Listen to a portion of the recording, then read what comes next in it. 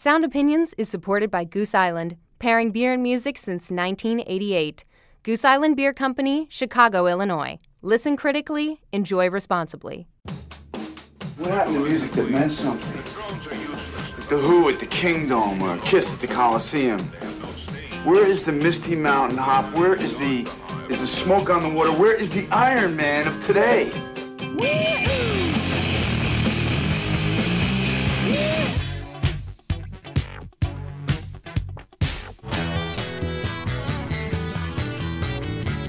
Hey, this is not a test. This is rock and roll.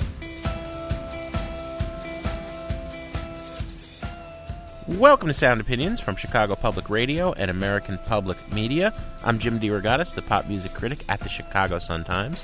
And I'm Greg Cott. I write about rock and roll for the Chicago Tribune. This week on the world's only rock and roll talk show, Jim and I explore rock's literary side and discuss the best lyricists in pop music. Plus, we'll review new records from rock and roll veteran Neil Young and the Canadian indie popsters Metric. You're listening to Sound Opinions, and now it's time for some music news.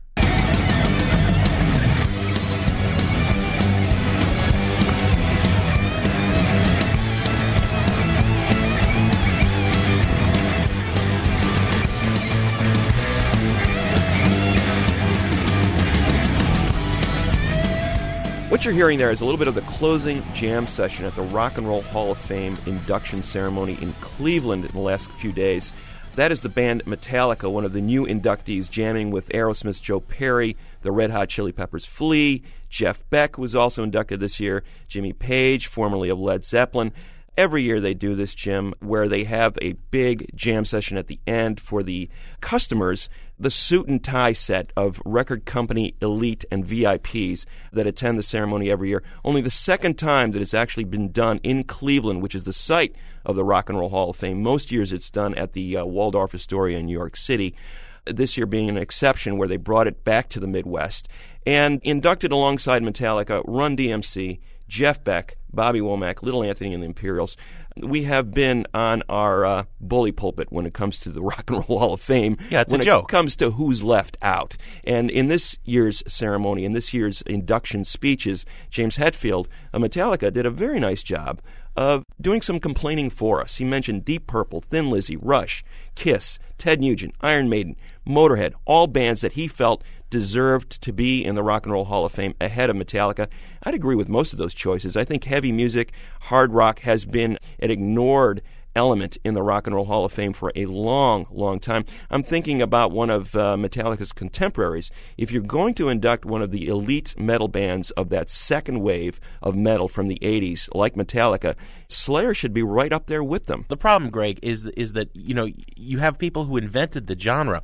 Because Black Sabbath was eligible for years before it finally got in, only in the last few years. Deep Purple was right there beside Sabbath inventing this sound. They're not in. And I'll tell you why. Because Rolling Stone magazine and Jan Wenner, its founder and publisher, has an undue influence on the Rock and Roll Hall of Fame. Rolling Stone and Jan Wenner have never liked heavy metal. They don't like progressive rock either. Also eligible, yes, Genesis, Jethro Tull, Rush, as Hetfield said, none of them are in. Love them or hate them, they've been around for 40 years, and they invented an entire sound. And you have Little Anthony and the Imperials getting in before any of these bands that sold hundreds of millions of albums. Future needs a big kiss, winds blow with a twist. Never seen a moon like this, can you see it too? Night is falling everywhere, rockets hit the fun fair. Satan loves a bomb scare, but he won't scare you. Hey, sexy boots. Greg, perfectly timed to the second round of ticket sales for U2's upcoming tour. New York Senator Chuck Schumer last week introduced some legislation that is, he says, an attempt to get a handle on scalpers or secondary market ticket sales. Schumer is rapidly becoming the senator from the state of rock and roll. He realized how much attention he got for criticizing Ticketmaster for its sales of the Bruce Springsteen tour, and now he's riding this issue, which is not a bad thing, because scalping is a plague on the music industry, the live music industry in America, now more than ever when you have all of these secondary market sites online scalping sites that always, mysteriously, seem to get tickets way before the average customer. U2's sales were exactly the same situation as Bruce Springsteen, where people logged on, they tried to buy tickets. Within 2 minutes in most markets across the country, those tickets were sold out, and yet somehow, minutes after the sales ended, there were hundreds of tickets listed for incredibly marked up prices on the secondary websites like StubHub and Tickets Now, which is owned by Ticketmaster. How does that happen? Schumer is proposing a law that will kind of curb it, he says. There will have to be a 2-day waiting period from the initial on sale before any of the ticket resellers can buy tickets and put them up on secondary sites. What's more, they are going to have to register with the Federal Trade Commission and get a number and list that number beside any offer they have on the market. It's not exactly clear if a show is sold out how the resellers would get tickets, or what would stop them from going underground, because remember, they have these computer programs. You or I can log on. We have a 1 in 1,000 chance of getting a good seat. They have these programs that make 1,000 calls in the same 30-second period that we can get on there once. None of that is clear, but at least it's a first step. He's going to bring it to the whole Senate, would have to go for a vote, and eventually President Obama would have to sign it or veto it.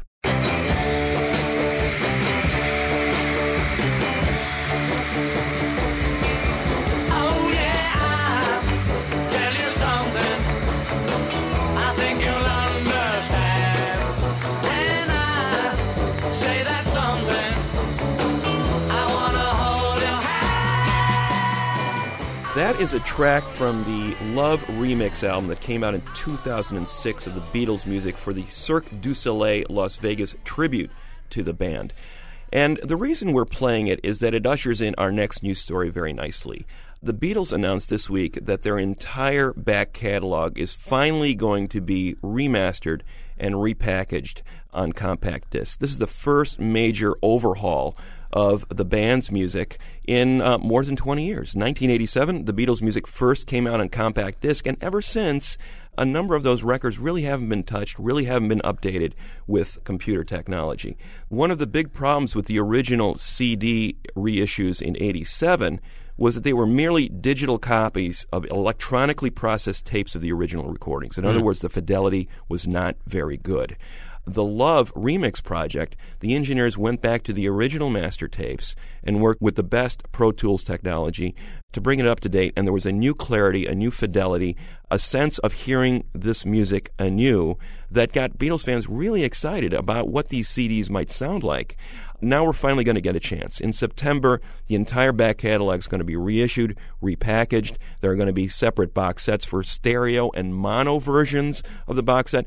Cynically, let's look at this from the Beatles standpoint. This is not just an attempt to sate the fans who want to hear how this music is going to sound. It's another attempt to resell the back catalog yet again to a new generation of fans. I'll tell you what this is, Greg. This is going to go down in history as the last gasp of the old school music industry and its faith in the compact disc, because the Beatles are going, they're still talking about when their music will be available as digital downloads. Doesn't seem anywhere on the horizon. They're putting all their eggs in this basket. Let's sell people this stuff one more time on plastic. They bought it on vinyl. They bought it on cassette. They bought it on 8-track. They bought it on compact disc. They bought it repackaged in a box set. And now we're going to give it to them one more time. And I think that's going to be it. I think after that, there's never going to be CDs anymore. Well, and then in the spring, there's going to be the big rollout on iTunes or some other music merchandiser. So, they will resell it yet again, but as you said, in a different format. How many times do you need to own I Want to Hold Your Hand, really? You said you'd stand by me in the middle of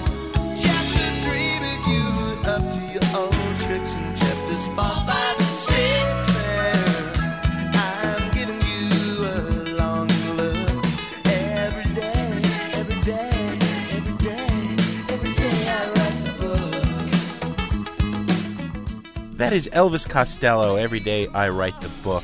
I think, Greg, there's a long history of rock and roll musicians who have wanted to be considered in the literary world. They've either written books, published their own poetry, aspired to be held in the esteem of authors. we've been thinking a lot about this because we recently got invited down to Washington College in Maryland to speak about when rock and roll works as literature, when literature is rock and roll. I kind of handled the second half of that and did the great rock critics who stand up as literature, and you did the first. And you did a fine job. You did, Professor Cott. The rock doctors became professors for the weekend. We talked about this. So we thought we'd bring it to the show and talk about when lyrics qualify as great poetry or literature that can stand on their own, if they do at all. Yeah, I mean, it's an interesting question because lyrics are basically not meant to stand alone. They're meant to be part of something else, a.k.a. a song. It always bothered me when people would talk about Dylan's lyrics apart from the way he delivered them, for example. Yeah.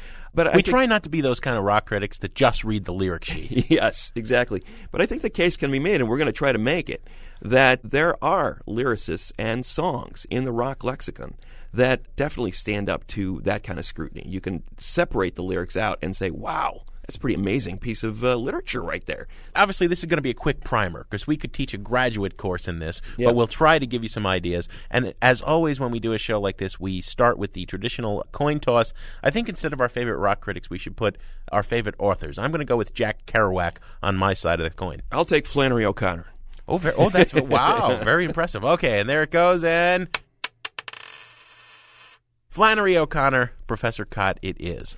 Thank you, Jim. I'm going to start with a song written by Brian Ferry of Roxy Music for the band's 1973 album For Your Pleasure. In the 60s, before Roxy Music formed, Ferry was an art student studying under Richard Hamilton, who was famous for doing these collages, commentaries on modern life. And one of his most famous pieces was called In Every Dream Home, A Heartache. Ferry, in turn, wrote a song about that collage. And the song, In Every Dream Home, A Heartache, functions both as a piece of art criticism, a description of what's going on in that collage, and then in the second verse extrapolates as to what these people might be actually doing in this dream home. So he's talking about this perfect setting. You know, you've got the buff husband, you've got the beautiful wife, you've got beautiful paintings on the wall, you've got this idyllic setting. These people are obviously very wealthy. They have every material possession you could possibly want. What are they lacking? Well, in the second verse of In Every Dream Home, A Heartache, Ferry takes that on in very eye-popping fashion. I think it's a great song because it operates on these different levels, as art criticism, as a critique of not only the painting, but for what he saw as the vacuity of modern life in the UK. So he was out to make a commentary on the world he saw around him and what was lacking in it. And I think he did it expertly in this song. It's blank verse. There's no attempt to rhyme here, but I think this works incredibly well as poetry, and separated from the song itself, it's a beautiful piece of writing. But it is only enhanced by the musical backing of Roxy Music. Brian Eno in particular, playing this pattern on the synthesizer that enhances the creepy mood in this song. So here it is, In Every Dream Home, A Heartache, from Roxy Music on Sound Opinions. Open plan living, bungalow ranch style, all of its comforts seem so essential. I bought you mail order, my plain wrapper baby. Your skin is like vinyl, the perfect companion. You float in my new pool, deluxe and delightful, inflatable doll. My role is to serve you, disposable darling. Can't throw you away now, immortal and life-size. My breath is inside you, I'll dress you up daily and keep you till death size. Inflatable doll, lover ungrateful, I blew up your body. But you blew my mind.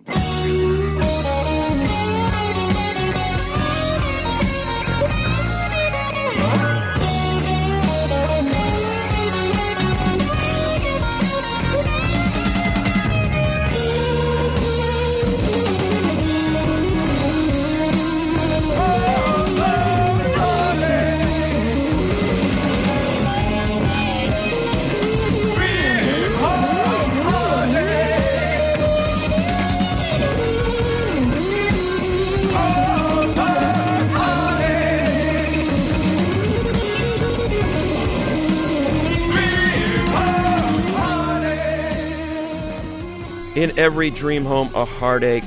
Brian Ferry making love to his immortal and life-size blow-up doll. I love the idea of Ferry as lyricist being an art critic. It's very Oscar Wilde, the critic as artist. Right. A notion we subscribe to. Greg, I am going to talk about lyrics that stand up as great lyrics, but that were inspired by wonderful books. So it has to have been a book I admired that inspired some lyrics that I really admire. I don't think we think of the Rolling Stones as readers, but tell me if this line is familiar. Please excuse me, he said, speaking correctly but with a foreign accent, for presuming to speak to you without an introduction. Do you know what that is? No. That's from a great Russian novel by Mikhail Bulgakov, The Master and Margarita, in which Satan puts on human disguise and seduces this young mistress. Talks a lot about when Pontius Pilate, his favorite Bible verse is when Pontius Pilate washes his hands to seal Christ's fate. Does that sound familiar at all? Mick Jagger, who loves to, much like Bob Dylan, never loves to admit any source of inspiration, he always said that Sympathy for the Devil, the incredible opening track of 1968's Beggar's Banquet, was inspired by Baudelaire. But it really was this Russian novel that gave him the idea of this Forrest Gump-like Satan who is there when JFK is shot and when Jesus had his moment of doubt and pain. And what a great lyric. I mean, you can read this as a story. I think it really builds on that classic novel, and it's just the Rolling Stones at their very best. I don't think Jagger gets enough credit sometimes for being a witty and insightful lyricist. Anyway, Sympathy for the Devil by the Stones. Please allow me to introduce myself. I'm a man of wealth and taste. I've been around for a long, long year. Stole many a man's soul of faith. I was around when Jesus Christ had his moment of doubt and pain.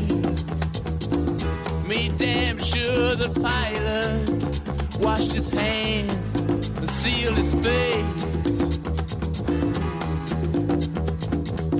Pleased to meet you. Hope you guessed my name. But what's puzzling you is the nature of my game. Stuck around St. Petersburg when I saw it was a time for change. Killed the Tsar and his ministers. Anastasia screamed in vain. I rode a tank, held a generous rank when the blitzkrieg raged and the bodies stank. Pleased to meet you. Hope you guess my name. Sympathy for the Devil by the Rolling Stones, rewriting the Russian novelist Mikhail Bulgakov. We're going to talk more about rock as literature, literature as rock and roll on Sound Opinions from Chicago Public Radio and American Public Media. Plus, later on in the show, we're going to review the new albums from Neil Young and Metric. I shouted out, who killed the Kennedys? When after all, it was you and me. Let me please introduce myself. I'm a man of wealth and taste. I lay traps for troubadours who get killed before they reach Bombay. Pleased to meet you. Hope you get my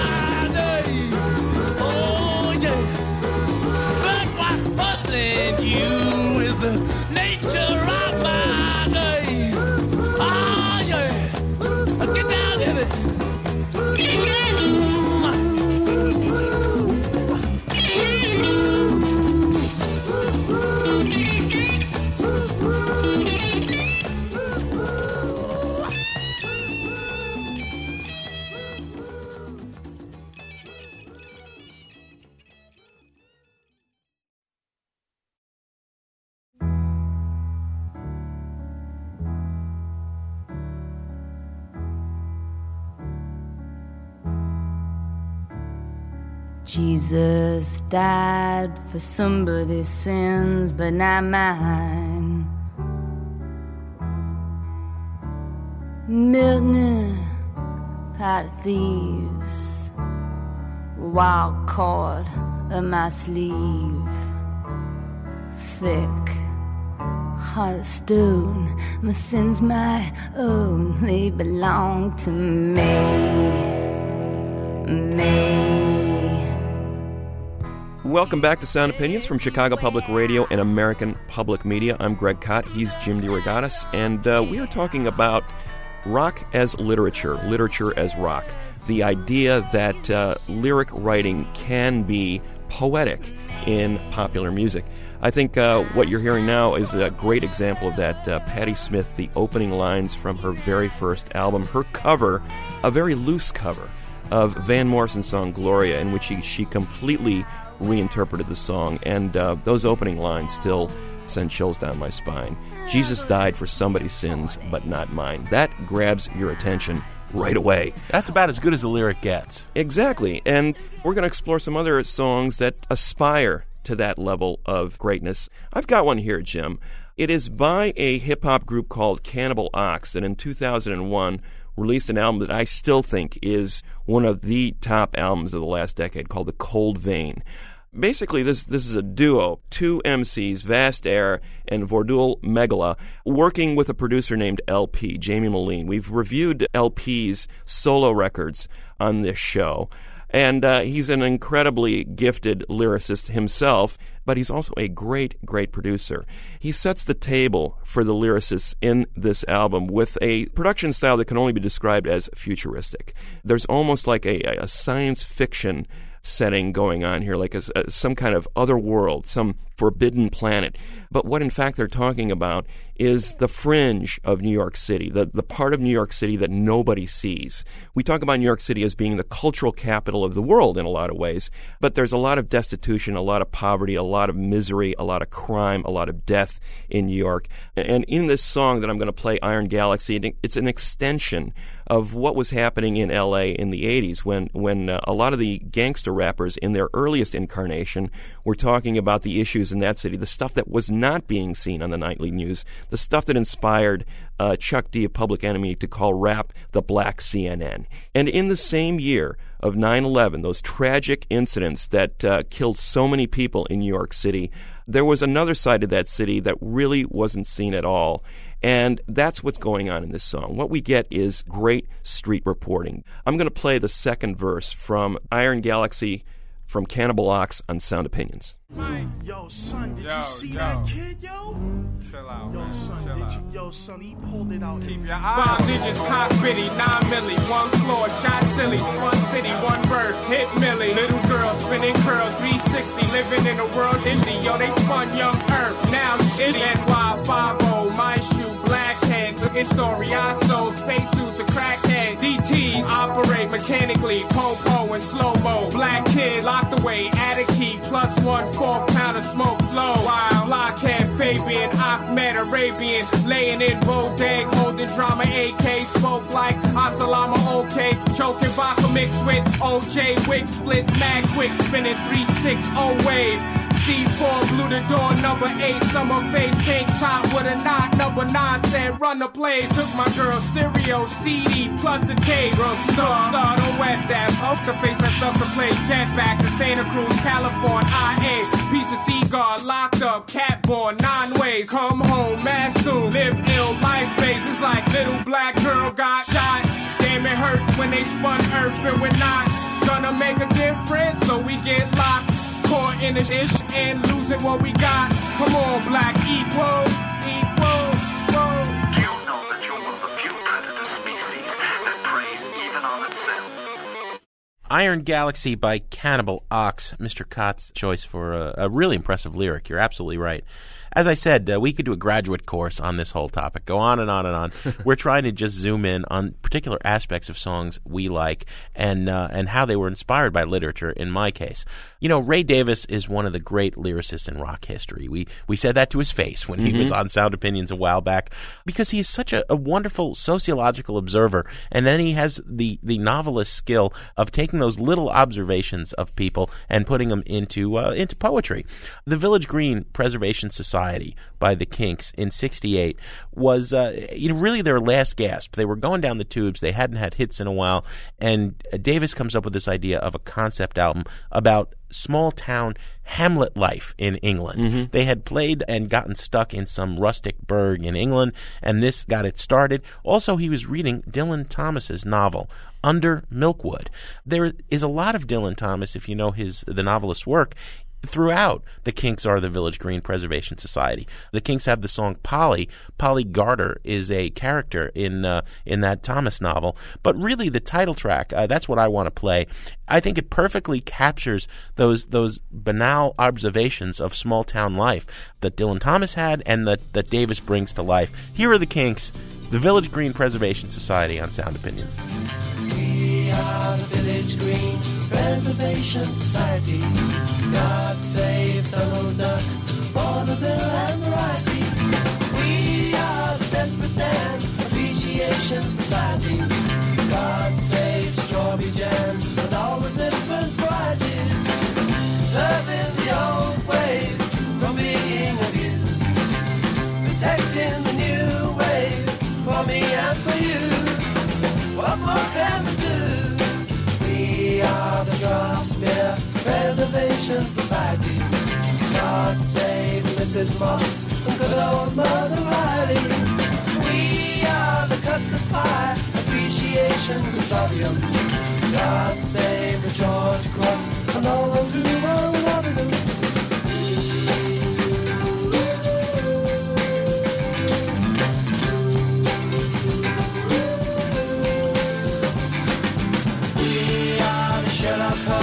English-speaking vernacular. God save Fu Manchu, Moriarty and Dracula.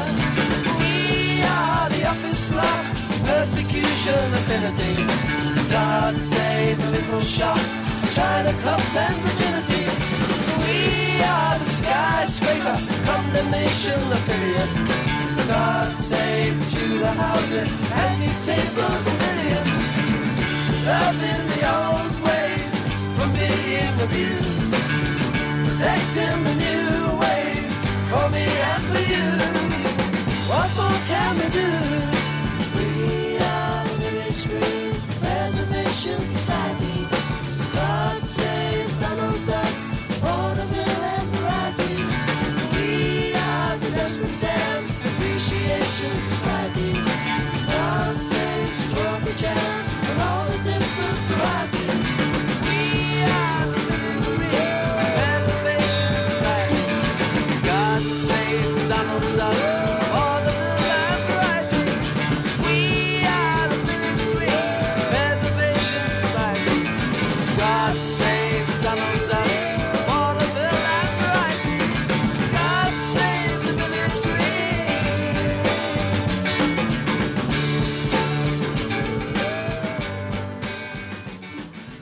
We are the Village Green Preservation Society from the Kinks and the great Ray Davis, one of the great lyricists, no doubt, Jim. I want to flip to a song from that same era, the late 60s, by a man I think who is very underrated as a lyricist. He's celebrated for basically inventing funk music, but not many people realize that buried within those incredible grooves were some of the most forward-thinking and most rewarding lyrics ever written. I'm talking about Sly Stone.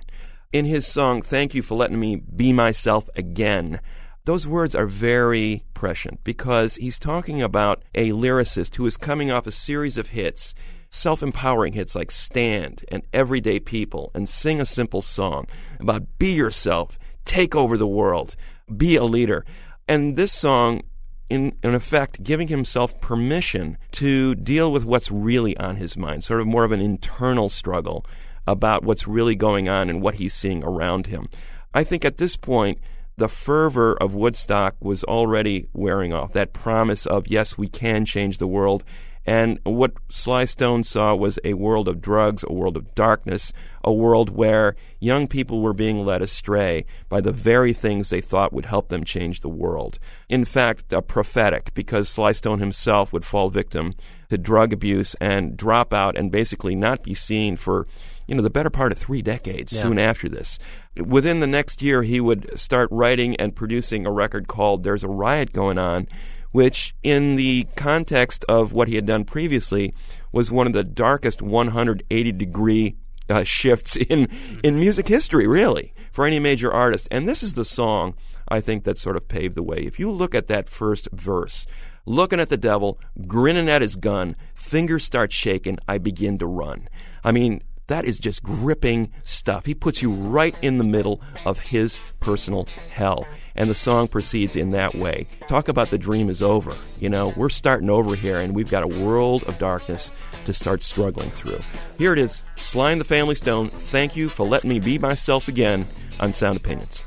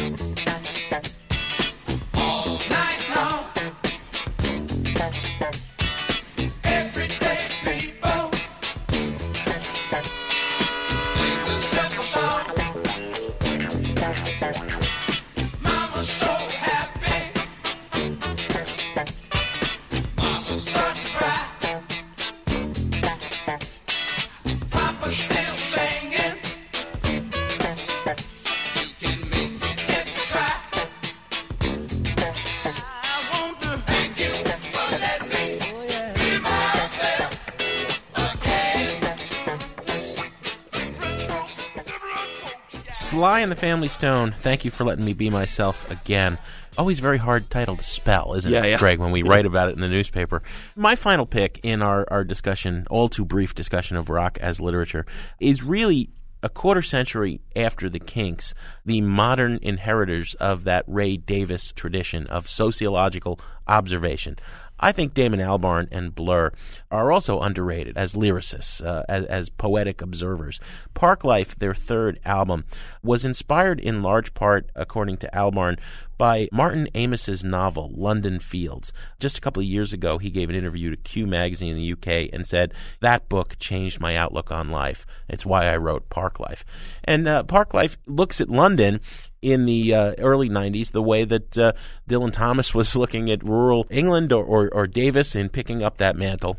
And there are different characters that come and go throughout the album. Albarn had a background in the theater. He was familiar with plays and scripts, and he's really writing different characters' voices. And I think Daniel's, a real English character actor, brings it to life perfectly. It's like a little stage play in the form of a 3-minute pop song.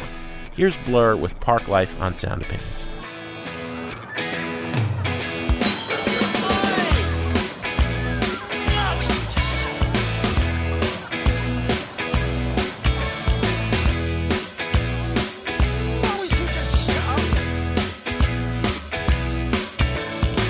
Confidence is a preference for the habitual voyeur of what is known as.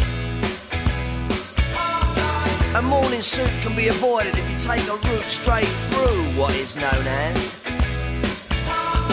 John's got brewer's fruit, he gets intimidated by the dirty pigeons. They love a bit of it.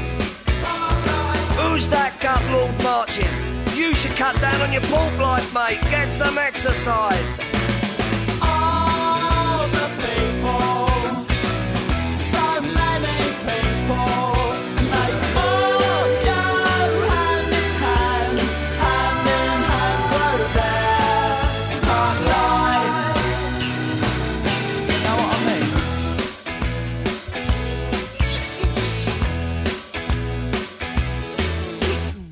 I get up when I want, except on Wednesdays when I get rudely awakened by the dustman. I put my trousers on, have a cup of tea, and I think about leaving the house. I feed the pigeons, I sometimes feed the sparrows too. It gives me a sense of enormous well-being. And then I'm happy for the rest of the day, safe in the knowledge there will always be a bit of my heart devoted to it. All the people, so many people, and they all go hand in hand through their park life.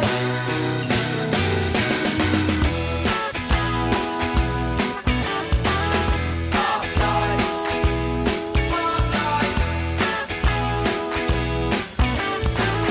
Park life. It's got nothing to do with your four-sprung dirge technique, you know. And it's not about you joggers who go round, round, round, round. All the people, so many people, and they all go hand in hand through their park life. That is Park Life by Blur, Jim's final pick for one of his favorite rock lyrics of all time, and a good one. The discussion goes on. We could pick many, many more songs, but we want you to nominate your favorite literary rock song by calling 888-859-1800 or email us at interact@soundopinions.org. Jim and I will be back on Sound Opinions from Chicago Public Radio and American Public Media in just a minute to give you reviews of new albums from Neil Young and Metric.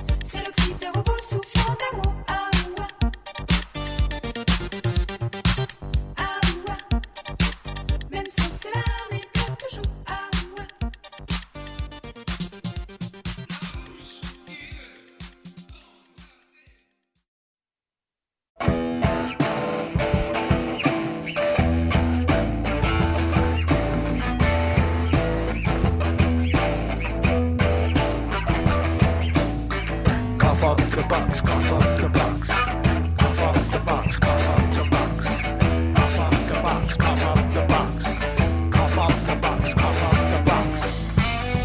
Welcome back to Sound Opinions from Chicago Public Radio and American Public Media. That is a little bit of a song called Cough Up the Bucks by Neil Young from his new album, Fork in the Road. Neil, throughout his long and storied and wonderful career, has had a tendency to get all fired up, get all riled up about something, run into the studio, make music about it, and sometimes turn out incredibly enduring art. I'm thinking, of course, about Ohio, being about the Kent State shootings, or Rockin' in the Free World. George Bush the First got under his skin, and he fired off that response about 1,000 points of light. Other times, Neil's turned out some real dreck when artists first started selling songs to commercials. You know, he goes in, he gives us this note's for you. Inspired by the story of Flight 93 on 9/11, he gave us Let's Roll. Nobody would say those stand with Neil Young at his best. What's on his mind right now? The need for Detroit to shift to electric-powered cars or some other eco-friendly mode of transportation. Neil loves cars. He's always loved cars. When he was in the Buffalo Springfield, he was driving around L.A. in an old hearse that he'd souped up. Now he's all excited. He's got this vintage Lincoln. It's just the body. The interior is apparently an electric-powered motor, and he loves this Link Volt, he calls, right? So Neil runs into the studio in the midst of touring last year, doing a kind of greatest hit set with his regular band of the last few years. Ben Keith on pedal steel, Rick Rosas on bass, Peggy Young, his wife, on backing vocals, and he turns out this album, Quick and Dirty, Fork in the Road, all about electric cars and how we need them, and how cars are going to be great, but only if they can be clean. We rate things on the buy it, burn it, trash it scale. We're going to come back and give our opinions on this in a minute. Let's hear a song called Johnny Magic by Neil Young from Fork in the Road on Sound Opinions. Johnny Magic had a way with metal, had a way with machine. One day in a garage far away, he met destiny in the form of a heavy metal Continental. She was born to run on the proud highway.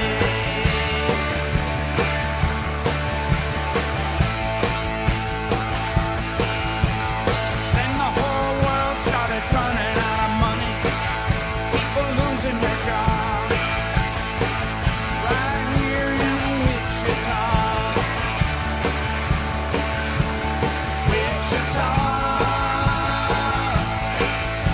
the home of the heavy metal Continental, where the motorhead messiah was tuning the system.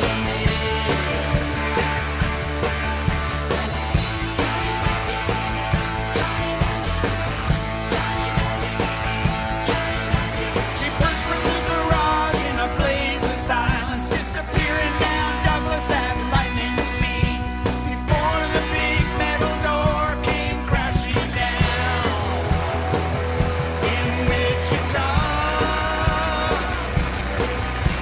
the home of the heavy metal Continental, where the motorhead messiah was tuning the system.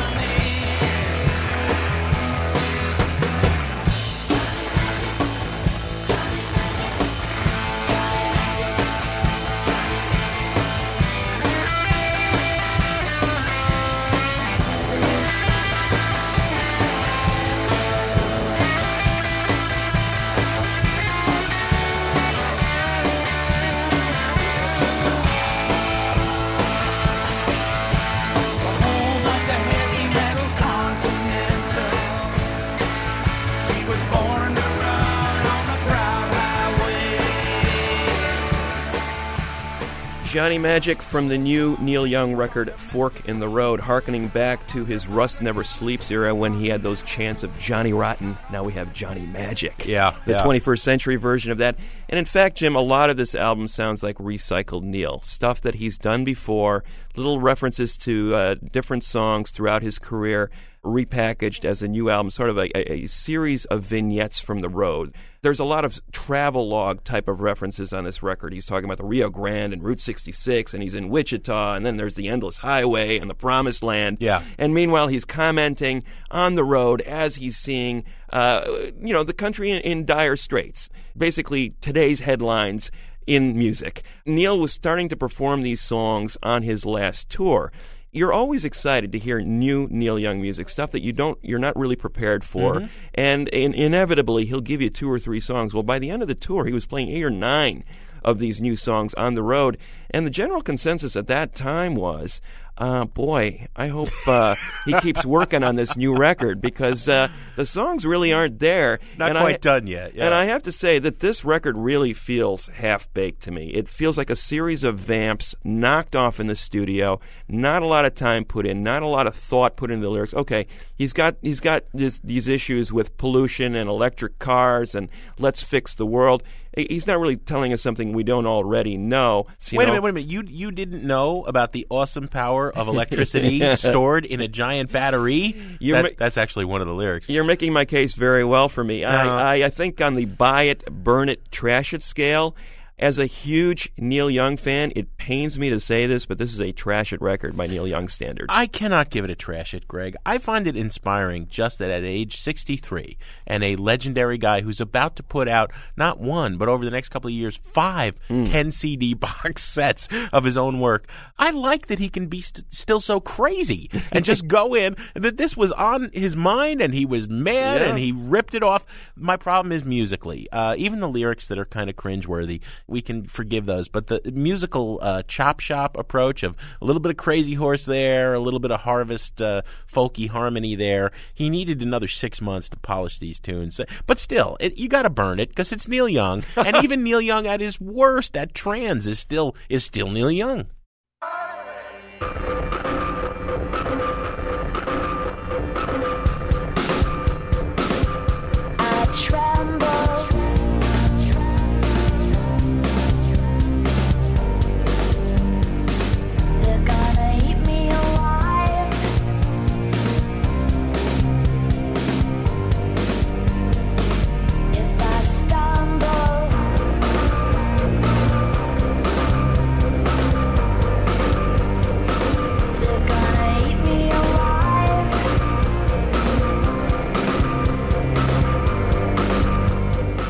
That's a song called Help, I'm Alive from Metric's 4th studio album, Fantasies. Metric, a Toronto-based quartet that formed around a songwriting production partnership, Emily Haines and Jimmy Shaw.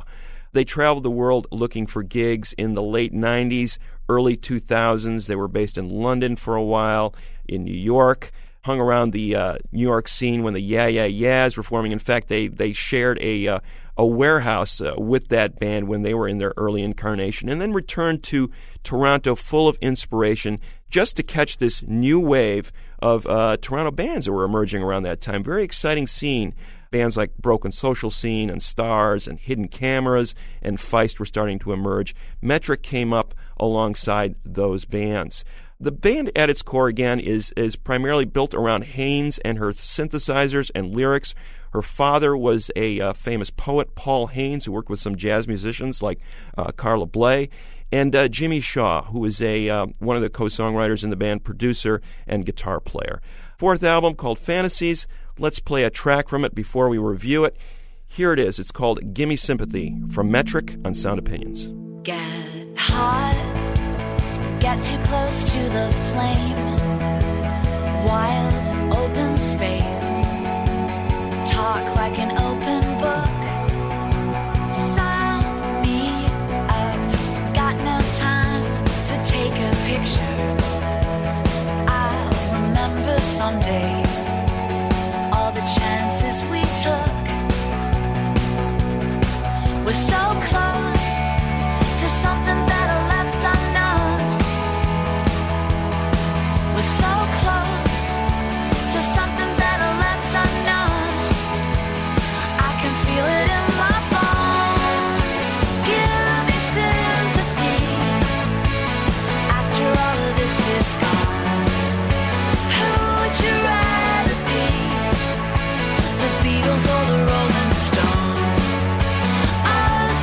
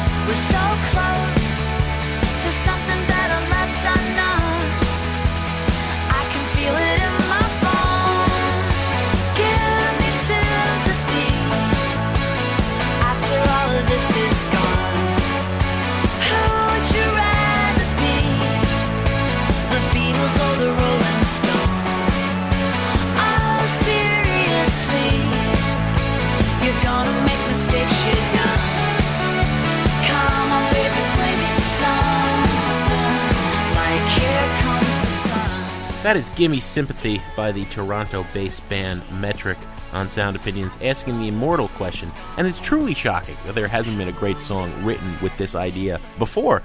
Who'd you rather be, the Beatles or the Rolling Stones? Yeah. I mean, everybody wants to be the Stones, right? The Stones were the bad boys. They had more fun. Right. Beatles have more money. Well, the Stones are more. The Stones are alive. I don't know. What a conundrum. What a dilemma. That is a pure pop pleasure, and so is the rest of this album. In the 4 years since Metric's last album, Live It Out, I think that they've become probably much better known as members of that Canadian supergroup Broken Social Scene. But Metric's new one is a real welcome reminder of what is so wonderful about this band, which I can only compare to, like, an absolutely winning merger of Garbage and Ladytron. The best of that kind of, sleek, electro-pop, futuristic, but somehow retro, new wave thing with really sassy, sexy, alluring, and very smart lyrics from Emily Haines. Absolutely a winner, Greg. On the buy it, burn it, trash it scale, definitely a buy it. Well, Haines has really grown, I think, as a songwriter on this record. She went away and made a solo record that I think really factored into this. There's a sense of introspection in that solo record that she brings to this music. But more importantly, and I think you touched on it, was the whole idea of these melodies just rushing at you. This is by far the most streamlined and direct Metric record yet. In the past, they'd been a little bit jagged. They tended to go off on some tangents. This time, they're just going for the gold. We're going to make some big rock songs here. In fact, the last song on the record is called Stadium Love. It's almost a commentary on what they're trying to do. Yes, we're going to play songs that are going to sound really great in the stadium. At the same time, you think about that and you think, well, it's going to be sort of dumbed down and it's going to be really obvious. Haines adds a layer to these songs that I think really makes them hold up beyond the fact that they just sound really good ear candy. She's talking about this idea of the temptations of, gold guns and seduction of being a popular band and how it's very tempting to want to be that. Here's a band that's been around for about 10 years, but they're thinking about, it's a lot more interesting if you live life outside those prescribed margins. This is a self-released record. They have had offers from other labels, but they've decided once again to put it out themselves, and I think this is a grand statement about just how good this band is. I think it's their best record, and I would agree with you. It's a buy it all the way. So a double buy it on Metric's Fantasies. What do we have on the show next week, Mr. Cott? Next week, we're going to talk to people from record stores, independent record stores from around the country as we celebrate Record Store Day in America. Greg, as always, we have some thank yous. Sound Opinions was produced by our ace team of Todd Bachman, Jason Saldana, and Robin Lynn. And our executive producer, our fearless leader, a man Neil Young would be very upset to find out drives a Hummer, is Tori Southside Melodia.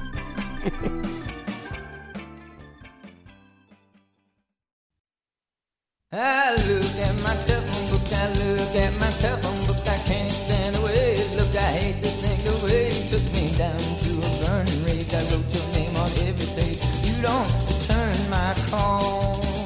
On Sound Opinions, everyone's a critic. Now it's time to hear what you have to say.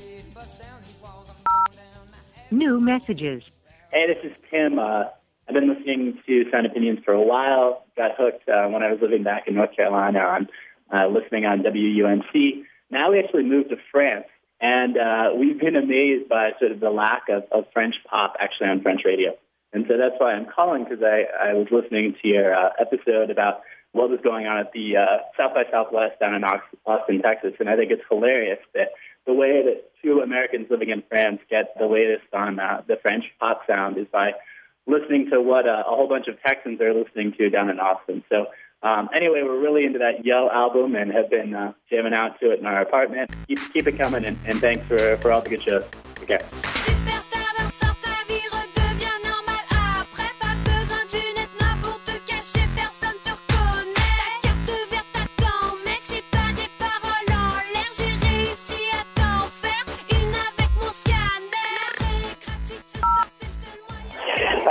Josh calling from Manhattan. I just have to say, Jim, you totally drank the Kool-Aid with that She Creatures pick. But I also have to say that I understand where it's coming from.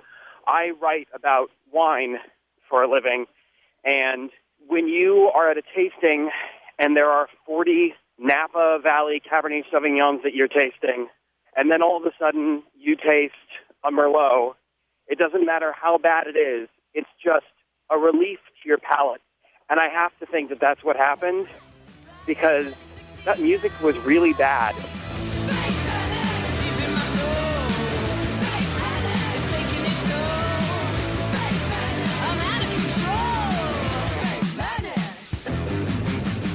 You know, you said if the music wasn't there, then it would just be kitsch, and I got to tell you, the music wasn't there. Anyway, keep up the good work. Thanks for covering South by Southwest again this year, guys. Peace. Hi, this is Rick in New York. I have a bone to pick with you, Jim. In your review of the Yeah Yeah Yeahs' third album, you made an interesting comparison to the Strokes and Franz Ferdinand. You said that while the Yeah Yeah Yeahs were trying fresh things on this album, their contemporaries had, quote, ran out of gas. Now, I don't necessarily disagree with you on that point, especially on the Strokes. Their first album is head and shoulders above number 2 and 3. But you, Jim, struck me as an odd person to make that point, since you gave both Tonight Franz Ferdinand and the Strokes' First Impressions on Earth buy-it rating. So what gives? Well, thanks a lot. Love the show. Love the website, too, so I can go back in the archives and hold you guys accountable.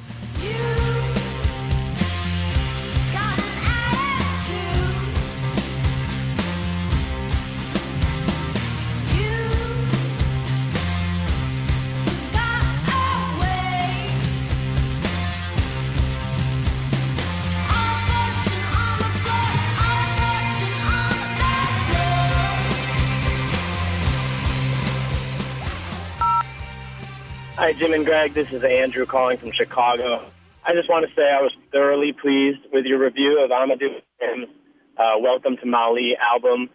This is an album that I first heard about in, I believe it was the January issue of Time Out London. And I've been listening to it for months. I think it's a fantastic record. I love the blend of great West African music with the classic blues beat that you hear, you've been hearing for decades. It's a terrific album. I put it up there on my list with another great album out of Brazil, El Guincho's Eleganza. I think both of these artists are producing great world music that is universal, truly world music. And I love that you guys gave it due time on your show today. So thanks very much.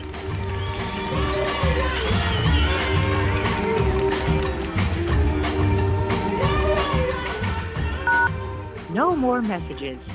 To give us your opinion on Sound Opinions, call our hotline, 1-888-859-1800. We'll be back next week with Sound Opinions from Chicago Public Radio and American Public Media.